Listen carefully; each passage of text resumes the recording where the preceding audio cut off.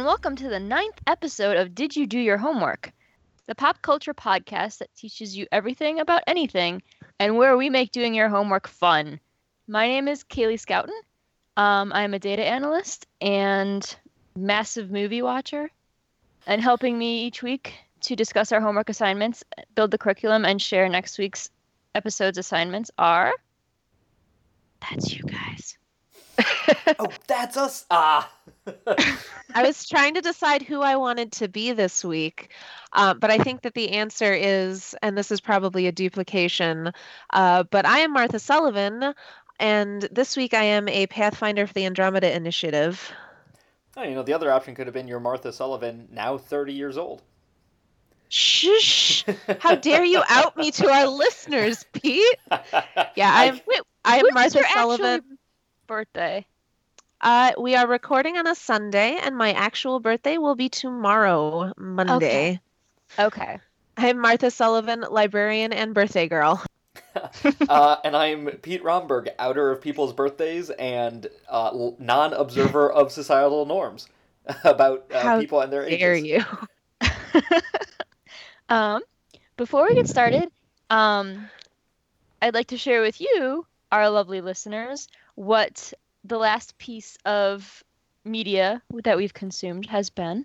Mine has been Mystery Science Theater 3000, more specifically the Cry Wilderness episode. This is the new... Are these new episodes on Netflix? Yes, these are the new episodes on Netflix, starring Felicia Day and Patton Oswalt.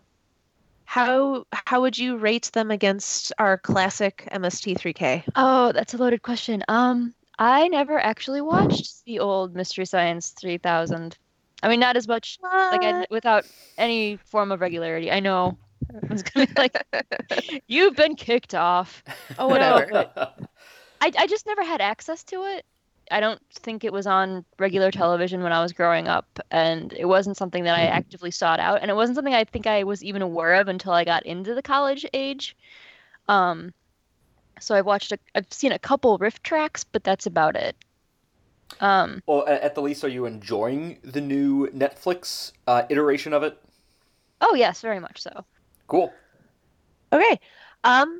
Mine is the first trade paperback of the DC Rebirth comic Batgirl and the Birds of Prey. Volume 1 titled, Who is Oracle? Why are you laughing, Peter? Because that so clearly checks literally all of your boxes. Every single one. Batgirl is my favorite superhero, and I love team-ups of strong ladies. It is written by Shauna and Julie Benson, and the art is by, I'm probably going to mispronounce this, so I apologize, Roge Antonio and Claire Rowe. It's wonderful. As I said, Batgirl is my favorite superhero. She has gone through several iterations recently. Right now she's in sort of her Burnside hipster vibe kind of deal, meant to appeal to younger readers. I'm into it. I like it a lot. Who is Batgirl these days? Is it Barbara Gordon? Yes. Okay. It's Barbara Gordon. The other Birds of Prey are Dina Lance as the Black Canary and Helena Bertinelli as the Huntress, which I do believe is the classic team from when Gail Simone was writing Bop. But yeah, it's good fun. Black Canary is a super great maternal, will take care of anyone kind of figure. And then Helena Bertinelli is coming to this book off of being a spy in the Grayson solo title. So yeah, it's a lot of fun. Highly recommend it. I think the DC Rebirth titles as a whole have been very strong, especially coming off of New 52, which was inconsistent at best.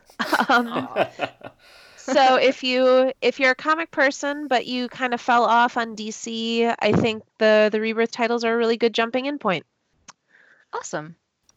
For myself, I was all set to very easily and simply say I just rewatched Doctor Strange after getting back from Chicago this weekend. But then that ended about 45 minutes ago, and obviously I can't just be sitting around without listening to music. So actually the most recent thing I've listened to, or that I've consumed, was Father John Misty's album I Love You, Honey Bear, which came out in 2015. Father John Misty used to be with Fleet Foxes. I think he's recorded with them again on their new album that's coming out soon. I like him in small doses. He's a very clever writer, but also rather misanthropic. Okay. And so it's interesting to listen to for a bit until you're like, all right, dude, I'm done with you. Moving on. So 45 minutes was like the right amount of time. So is this an album or a song? Yeah, sorry. So it's an album. The album is I Love You, Honey Bear, came out in 2015. His previous album was called Fear Fun, came out in 2012. I've got it classified as sort of psychedelic folk, but with a lot of hipster in there. If you like Fleet Foxes, it might be worth checking out. Sounds good. All right, so let's move into our homework assignments. This week our subject matter was Strange Bedfellows. And the topic or the subject that I picked was a movie from I want to say 2015. 2013. Ooh, I was going to make it older. No. Called The Man from U.N.C.L.E. It is based on a 1960s television series by the same name that I had never heard of. It is a spy comedy, I think is a good way to categorize it, where you've got your typical spy tropes, but with a very comedic twist on things. And it follows Napoleon Solo as he teams up with... It follows CIA agent Napoleon Solo as he teams up with a KGB operative, Ilya, I think is how you pronounce that. His name might as well be Russian Guyovich. Yes. Russian McRussian. Right. Yes. And their stripes and teamworkiness as they try and stop a major bomb plot. I'm really glad that you were like kind of struggling to describe the plot of this movie, because within like a day... I could not have told you. No, like within a day of watching it, I'm like, that movie had fun chemistry between the two leads, and I don't know what like, I can't tell you the plot. I can't tell you what they were trying to do. I was entertained while I was watching it, and then it immediately left my brain. I think it's a very good movie to watch more than once. Like, and I hate having those movies where it's just like, oh yeah, you totally need to watch it again, because I think I feel like most of the time that's a cop out. But I think in this sense, it's like once you know what you're getting into, and like you on a rewatch, you're like, oh, that's right, and then you start to pick up those little bits as you go through and watch it again.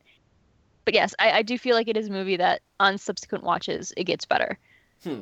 The other thing is it's a Guy Ritchie movie, and it feels very much like a Guy Ritchie movie. As I was watching it the whole time, I'm like, hey, it's a Guy Ritchie movie. And like they're fun. Like they're fun and like kind of brainless, but yeah. Like, you know. Yeah. Oh, I had a hard time with this movie. Because I couldn't tell what it wanted to be. Like, you called it a comedy, and I think that that's true, but also every once in a while it would get very serious all of a sudden, and I'm not sure it did a great job handling those kind of tonal shifts. Like, every time Armie Hammer would have like an emotion, I felt like suddenly we were watching a different movie. So I just had sort of a hard time keeping track of how like I was supposed to be feeling about stuff.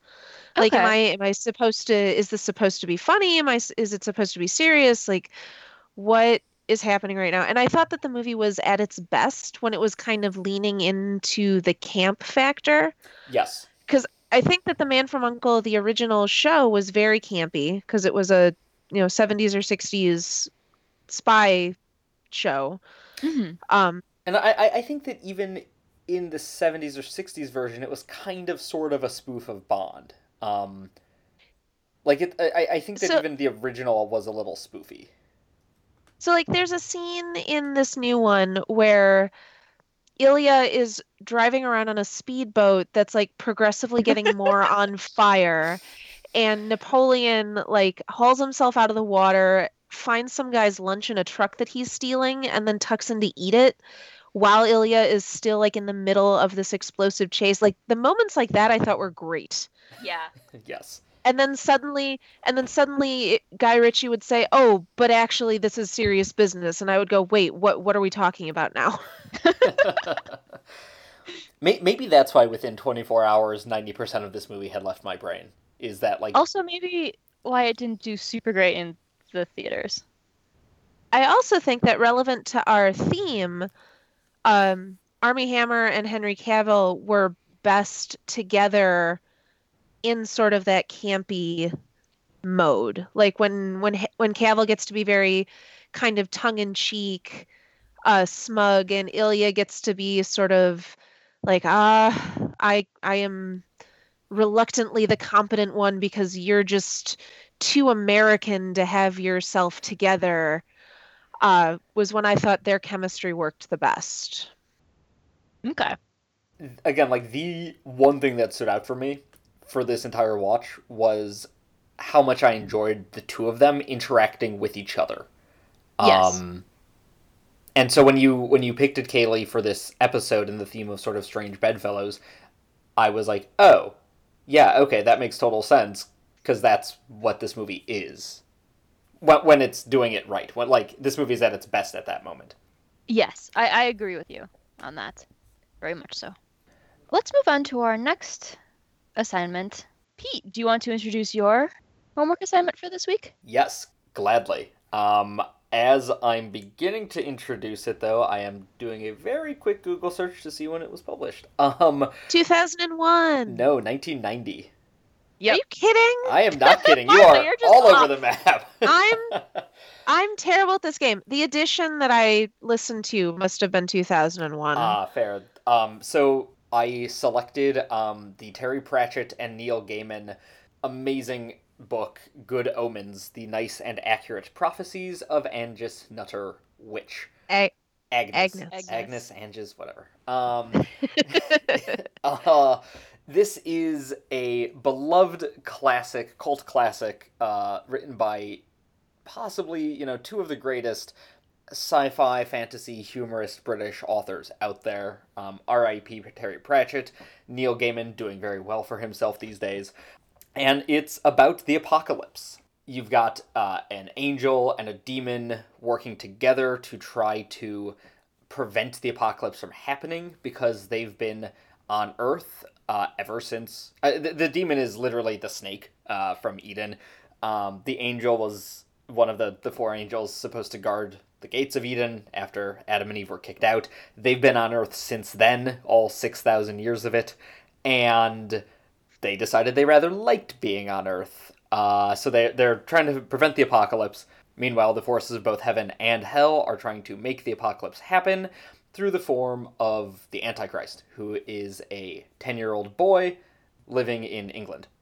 Other things happen. That's your broad strokes. Thoughts on it? I love this book. I have read this book many times. I actually listened to it on audio How was for that? this assignment. It was really enjoyable.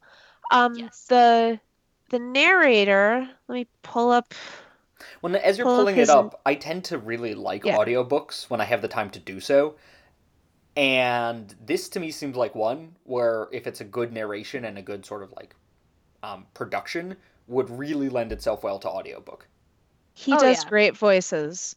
It was It's amazing. narrated by Martin Jarvis. And yeah, I thought that a good audiobook with a good narrator can almost feel like a radio play. Mm-hmm. And this one especially, like because of all the scene changes and all of the characters going on, having a good narrator keeps everyone straight, keeps the story kind of running along at a good clip. But yeah, it's basically the height of irreverent comedy, I think. Yes. Because it plays very fast and loose with some fairly, if you're religious, some fairly heretical ideas and concepts. Let's just say that the 4 horsemen of the apocalypse become the 4 motorcyclists of the apocalypse, among other things. And I love that he just straight up is like, yeah, and because disease isn't a thing anymore, like pestilence has been replaced with pollution because that's how much we suck as people. Well, and also after Yeah. vaccines and penicillin. Yeah.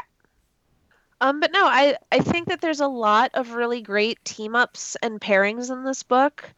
Um, you have the sort of obvious one in Crowley and Aziraphale, which I've been mispronouncing my entire life, BTW. Um, so you have the angel and the demon kind of obvious pairing, but then you also have um, Anathema and Newt, the titular witch's descendant, and the witchfinder that she kind of becomes haphazardly connected to, and their relationship that develops, and then you have You have who was it? Shadwell, the Witchfinder sergeant, and the painted Jezebel, who is also his Yes. landlady.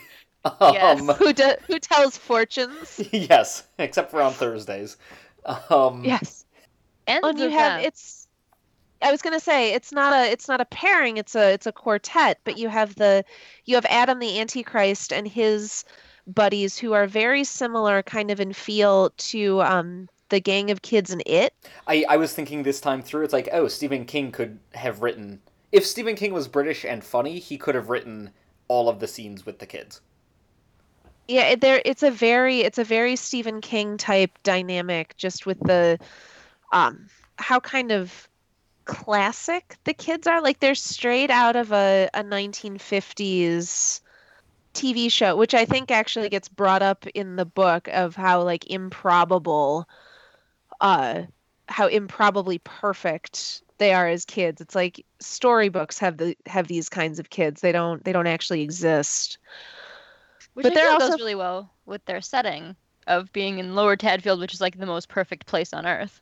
Right. right. And that's because Like of they're all the Antichrist being there and and Yeah. yeah, loving it. all scraped knees and what do they say? All scraped knees and bicycles. I don't remember.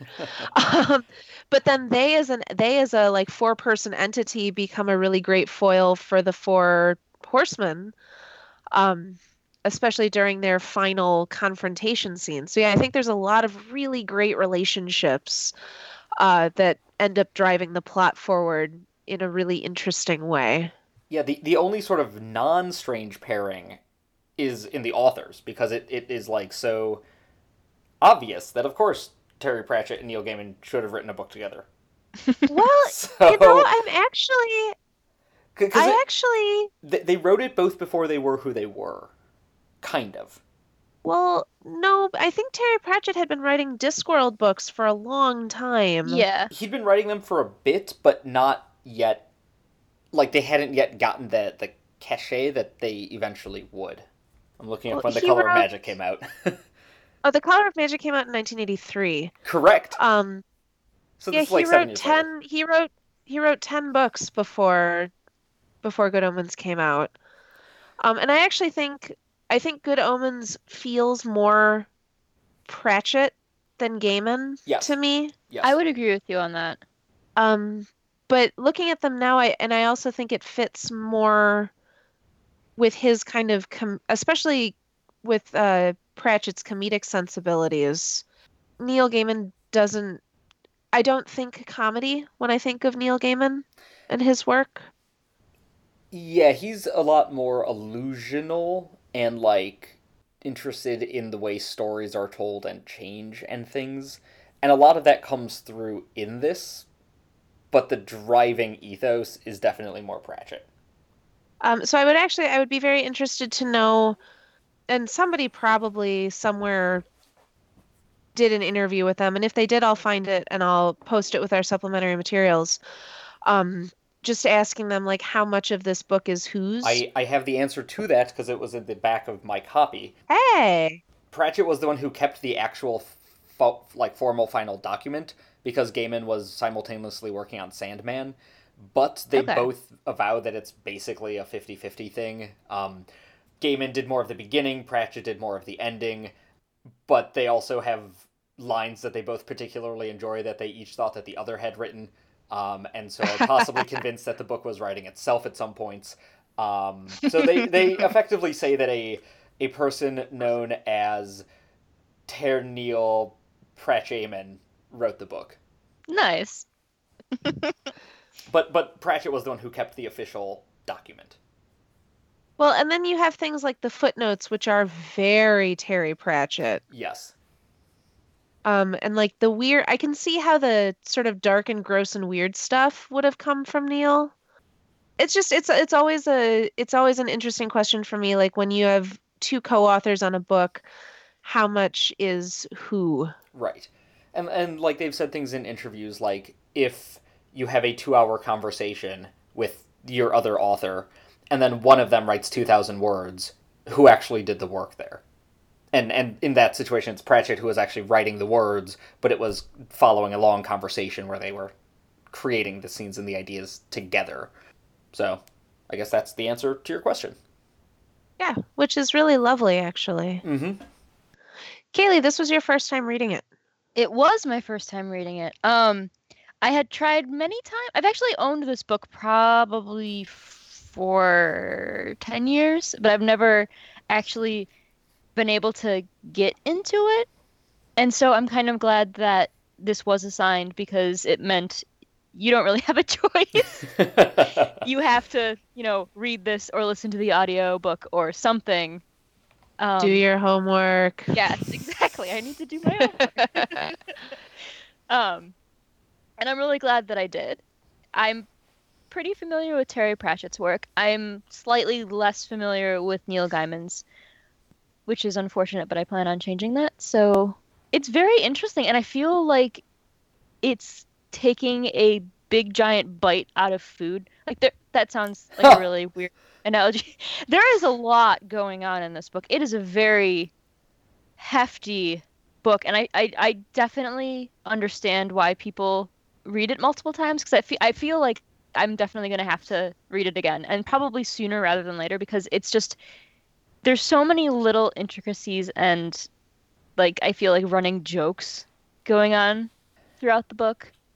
And like blink and you miss it sort of characters and they're both very good at creating interesting characters who stick around for 3 pages and then either disappear or die a gruesome death or something. Yes, which was amazing to me. I was getting really into, I think, some telephone lady at one point, and I was like, oh, what's your deal? Like you're fascinating. And then like the next page, she's dead, and I'm just like, oh, you made me feel things. Why?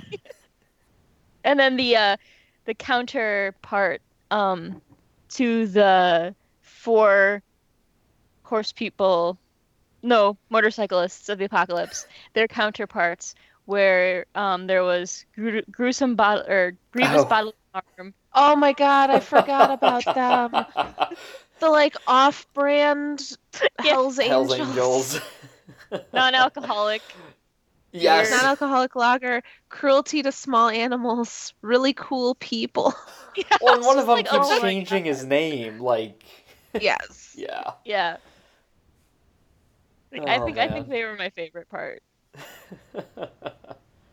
Also death, because if you've ever read a Terry Pratchett book before, like death is just It's the same. It's the same death. death. Yep. Who might be like my favorite character. Which is odd to say. No, he's pretty wonderful. Can I tell you about Anya's ghost? Yes. Martha, tell us about Anya's ghost. Sure. So my homework for this episode is a graphic novel called Anya's Ghost by Vera Broskol. It was published in 2011. The cover quote is by Neil Gaiman, which is sort of lovely and intersectional. He calls it a masterpiece. This is the story of Anya, who's a high schooler who's comes from a Russian family. Her mother is studying to take her citizen's test. But on her way to school one day, she trips and falls in a hole and finds the ghost of Emily Riley, who ends up kind of following Anya around. And she starts off very helpful. um, she starts off, she wants to stay with Anya because she was trapped in that hole and she's been there for almost 100 years. And now Anya is providing her this opportunity to get out of the hole. She has to go where her bones are. But Anya finds herself in possession of one of her finger bones. So now Emily is kind of free to hang out in the real world and she would really like to stay there. So she starts by helping Anya with her homework, cheating on tests, giving her advice to get noticed by her crush. And it all starts to go really weird as Anya realizes that what Emily wants her to do is not what she wants to be doing. But when she tries to tell that to her, when she tries to break off this relationship that she's formed, Emily starts getting pretty violent. She tells Anya that she was murdered, which is why she's in that hole. We find out that that is very not true. That she, in fact, killed a couple of people. And when Anya finds that out, she becomes determined to get rid of Emily, and if she can, possibly exorcise her ghost. But yeah, I picked this one because I kind of wanted an example of a toxic relationship. We've been talking about people who work well together, and I think that that is great, and those stories are great. But also, there are a lot of stories about relationships or partnerships where, the people involved in them think things are good and think things are beneficial, and they just end up not being that. They end up being toxic. They end up being dangerous. And also, I like reading comics. But yeah, what did you guys think? I love how Anya changes throughout the story. Where at first, like, I couldn't stand her at first, and I was like, really? And then at the end, I'm like, oh, I kind of love you. And I love how she helps Emily.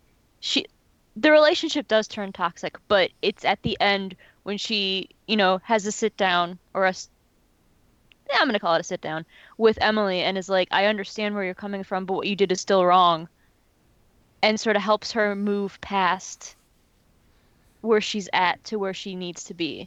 Mm-hmm. Instead of just saying, well, I defeated you, you're gonna go back to being whatever. She through their relationship she grows and understands, and I think that's beautiful. Yeah, Anya definitely, her character arc is definitely one of growing empathy. Yes. She, she, as I mentioned before, her family is Russian, and she has a lot of disdain in the beginning of the book for the the church that she goes to, for the food that her mother cooks.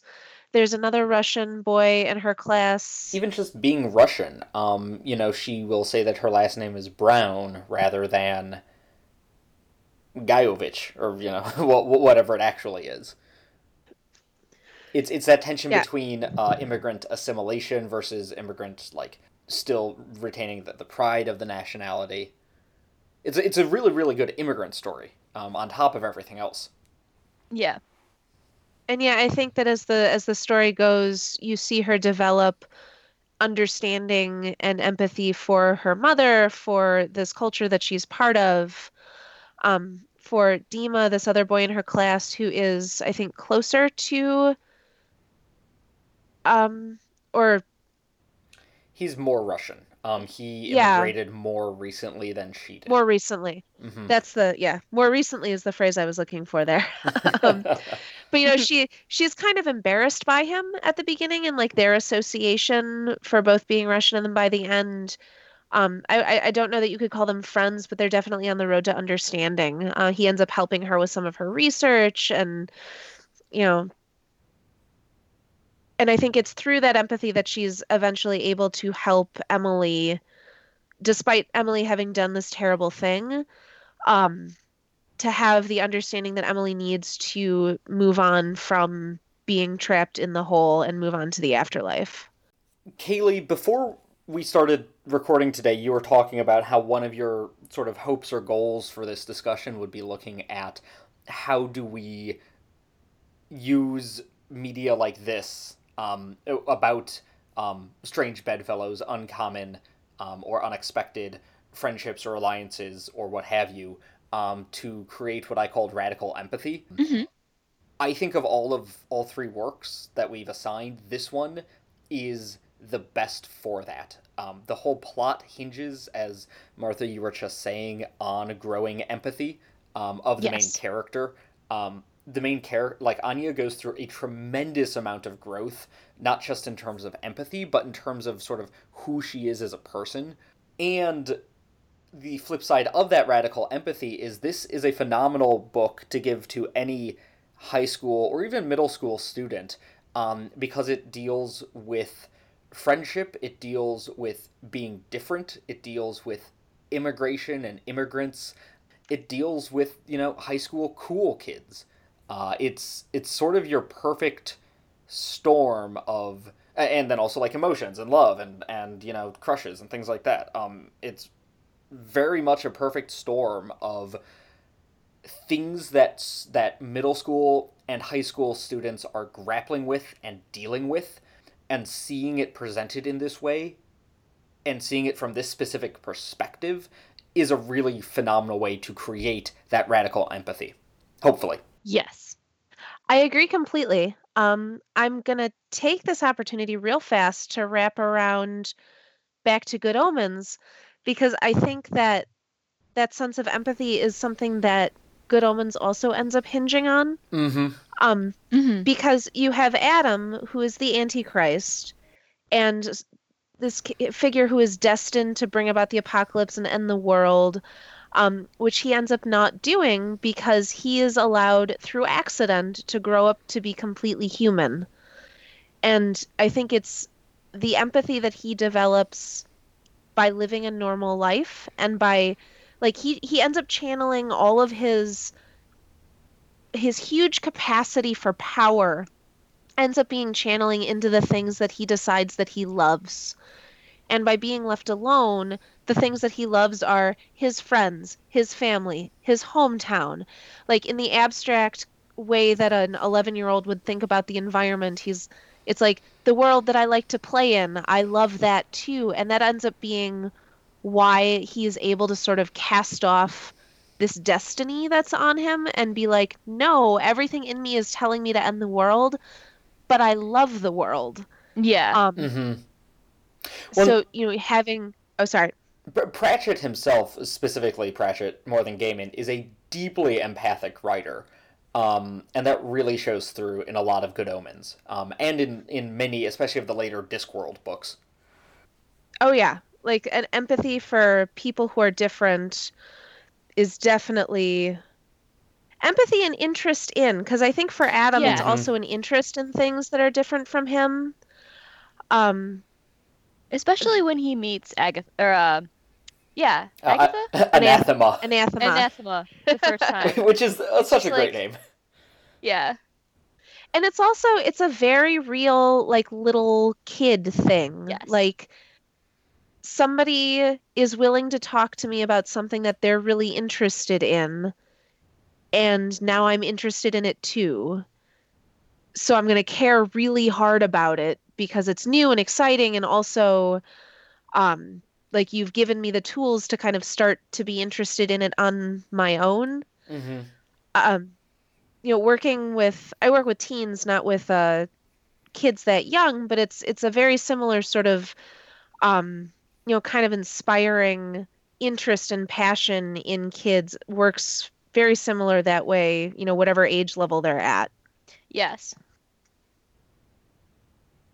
Especially since I feel like a lot of media right now is sort of hinging more on the, oh, that's not cool. It's not cool to like things. It's not cool to be passionate. I think it's important to be passionate and to encourage that. Ironic disinterest is like the least interesting thing to me right now. Yes, Like, I agree. Or like 100%. only liking things ironically. Like, no. But like that's been around since the 80s, right? I mean, is that I'm not as deeply aware of, I guess, youth culture. I don't. Is that having a resurgence now? I actually don't think so, and I think it's because of geek culture. I think right now the rise of geek culture has made it You care passionately in. about the very specific thing you care about. Yeah, like it's okay now to be super into stuff. For a long time I think it wasn't, but now I think you definitely see, particularly with younger kids, like it's cool to be super into and super knowledgeable about a topic. Mm-hmm. So we've sort of looked at Good Omens and Anya's ghost from the empathy point. Kaylee, knowing that like your sort of interest in this topic was that springboard, Mm-hmm. do you think that Man from Uncle hits that in like a similar way? I guess like how do you square the idea like that sort of idea with you know Man from Uncle Guy Ritchie Fest? Yeah. Um,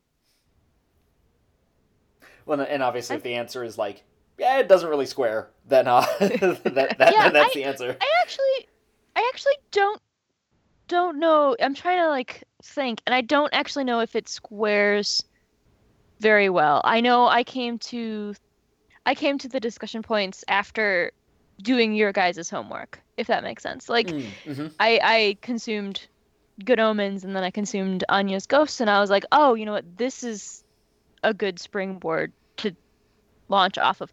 I think that I think that The Man from Uncle was starting to get there, especially at the end. That I'm not sure that the question of empathy is something that the Man from Uncle is necessarily interested in addressing. Or even No. aware exists.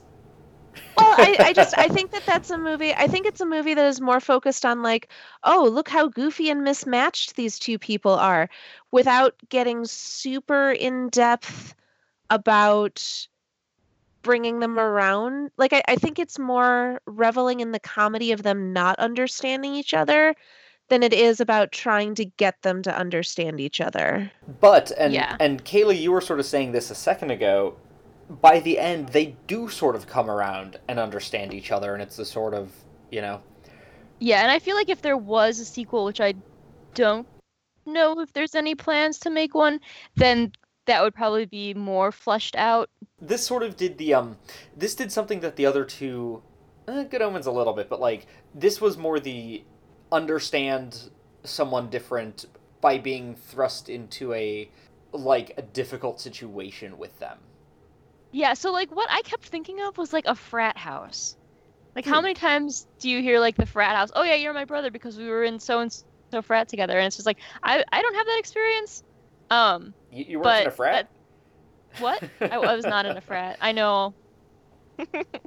But yeah, I do agree with you on that. That it is very much like getting to know somebody because you're both going through hell together.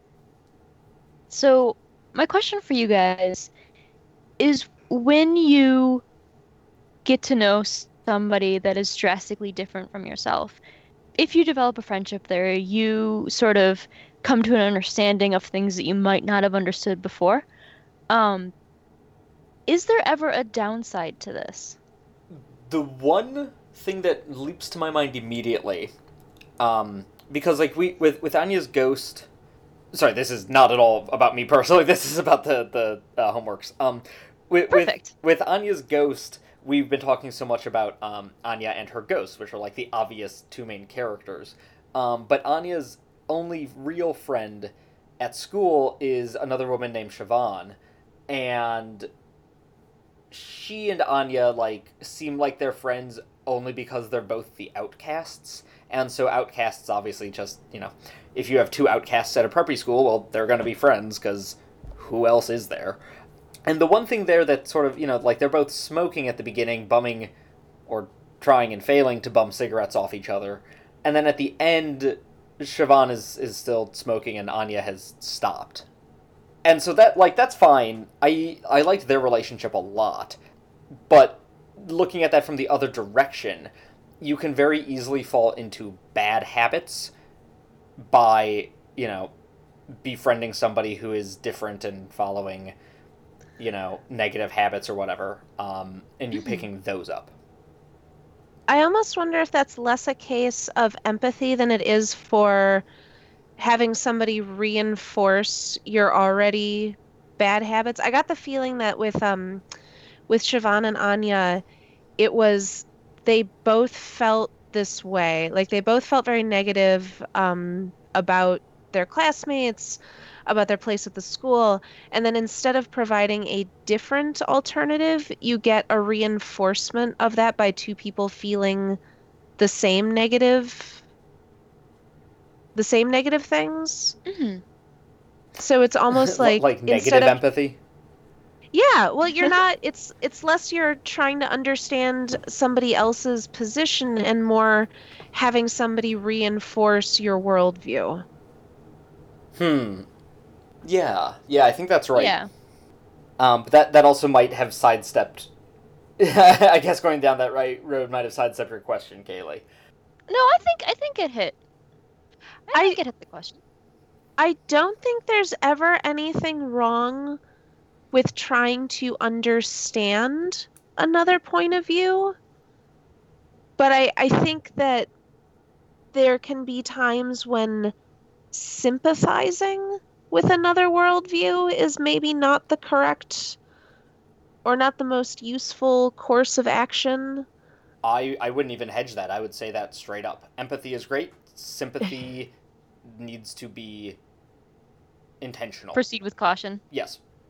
Yeah, empathy without or understanding without sympathy has been sort of my motto recently, particularly in our current political climate. I think it is important right now for people to understand other positions, but also know that understanding does not have to mean excusing or sympathizing with those positions. Yes. Yep. I'm going to use that as a segue to cover another question that I have. Do it. With our cultural climate in such disarray and very polarized, it doesn't seem like there's any sort of acceptance on either side or with anybody right now. What would you guys propose that could help change this? Because it's not so simple as saying, okay, you're on the opposite end of the spectrum from me. Let's sit down and have a talk, because I don't feel like anybody will win in that situation. Well, and I'm concerned that what we're seeing right now is people on all sides who are not willing to compromise. They are not willing to listen. They are just saying, this is what I believe, and you either get on board or you don't. Yes. One solution's strong. One possible way to address this, I think, actually both Anya's Ghost and Man from U.N.C.L.E. hit it really well. Good Omens too, a little bit with Ezra Raphael and Crowley, is just have that empathy for as many different diverse points of view as possible, whether it be by actively knowing people from many different backgrounds and worldviews, or by reading things by them, exposing yourself culturally to as many possible things as possible.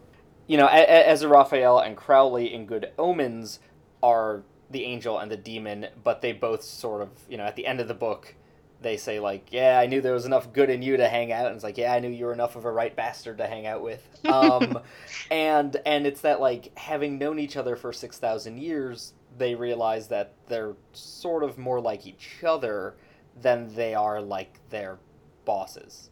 And I think that knowing and just exposure to is important. And that can take a lot of different forms depending on what you what your initial worldview is. Yeah. I almost wonder if we've gotten to a point where I assume person B isn't going to listen to me, and person B assumes that I'm not going to listen to them. And there's lots of assumptions being made, because I feel like a lot of our social media right now is just lots of fights. Garbage. Yeah, like it feels like if you ever try to say anything, it feels like you have this assumption that you're going to be shut down. Well, our social media feeds are also curated very closely by algorithms that ensure that the only people that we have immediate like interaction to, unless we search them out. I think we touched on this on our alternative facts I think we did. episode. It's all echo chamber. Yes. We our natural inclination is to search out people that share our opinions and who will agree with us, so we then are not as exposed to alternative points of view. Yes. And more than just alternative points of view, which is like that's part of it, I think, but it's also being exposed to just different lived experiences. That's why I'm so bullish on Anya's Ghost for middle school and high school students, because it's touching on a lot of probably non-standard lived experiences for the main character, from a lot of different angles. Like, she's an immigrant from Russia. It's a woman, a girl. She's an immigrant from Russia. She's going to an elite prep school on the East Coast. That's a lot of intersectionality where most high school readers will not be familiar with at least one of those dimensions. And just having the story be told from that perspective helps the empathy for different lived experiences. So not just consuming social media that's from the opposite point of view, but consuming media in general from people from other walks of life. Not even political points of views, but just lived experiences, and media where the protagonists are diverse. Yeah, absolutely. Mm-hmm. Controversial statement, I know. If you guys have not checked it out already, I know it was going around my social media this past week, but the Oatmeal did a comic called "You Are Not Going to Believe What I'm About to Tell You," and I think it's a really great subject for getting to a place where you're trying to understand things that you are not, I guess, set up to understand. And to sort of like open your mind to be like, or open your mind to get to a better understanding of how we can change and be more accepting and empathetic. Cool, good plug. Also, I love the Oatmeal in general. I'll watch or read anything he does. All right, so that's all we have time for today on our lovely little podcast. You can find us online at homeworkpodcast.com, where we will be posting follow-ups to this episode, as well as every other episode that we've done. And you can listen to us on iTunes, SoundCloud, Stitcher, Google Play Music, and wherever fine podcasts can be found. You can find us on Twitter at DYDYH Podcast. And if you have any emails or would you like to propose future show ideas or subjects, you can email us at show@homeworkpodcast.com. And you can find me specifically on Instagram at Tricky Lemon. Martha, where can we find you online? You can find me on Twitter and Instagram at Magical Martha. Yeah, at Magical Martha, pretty much anywhere. Cool. And Pete? You can find me on Twitter at Pico3000. That's PIKO 3000. Awesome. Do we want to introduce next time? Oh, yes. Sorry. No. Martha, what is our subject matter for next time? So our subject matter for next time is pop culture perceptions of mental health. I will be assigning the first 2 episodes of the brand new FX TV show Legion, starring Woohoo! Dan Stevens and Aubrey Plaza, created by Noah Hawley and based on the Legion X-Men character originally created by Chris Claremont and Bill Sienkiewicz. Pete? I am going to take us back in time by assigning the 1945 Alfred Hitchcock film Spellbound, starring Ingrid Bergman and Gregory Peck, and featuring crazy dream sequences by Salvador Dali. It's going to be a different take a little bit because it's what the 1940s thought about mental health. Spoilers, Freud. All right. Mine will be it's a two-parter. Don't worry, it's not long or anything. It's Adventures in Depression and Depression Part 2, which you can find on her Hyperbole and a Half, and it is written and drawn by Ali Brosh. I will link to those specific comics in our blog post. Awesome. Although I will recommend just the whole blog. It's wonderful. Yes. Yes. All right. Class dismissed.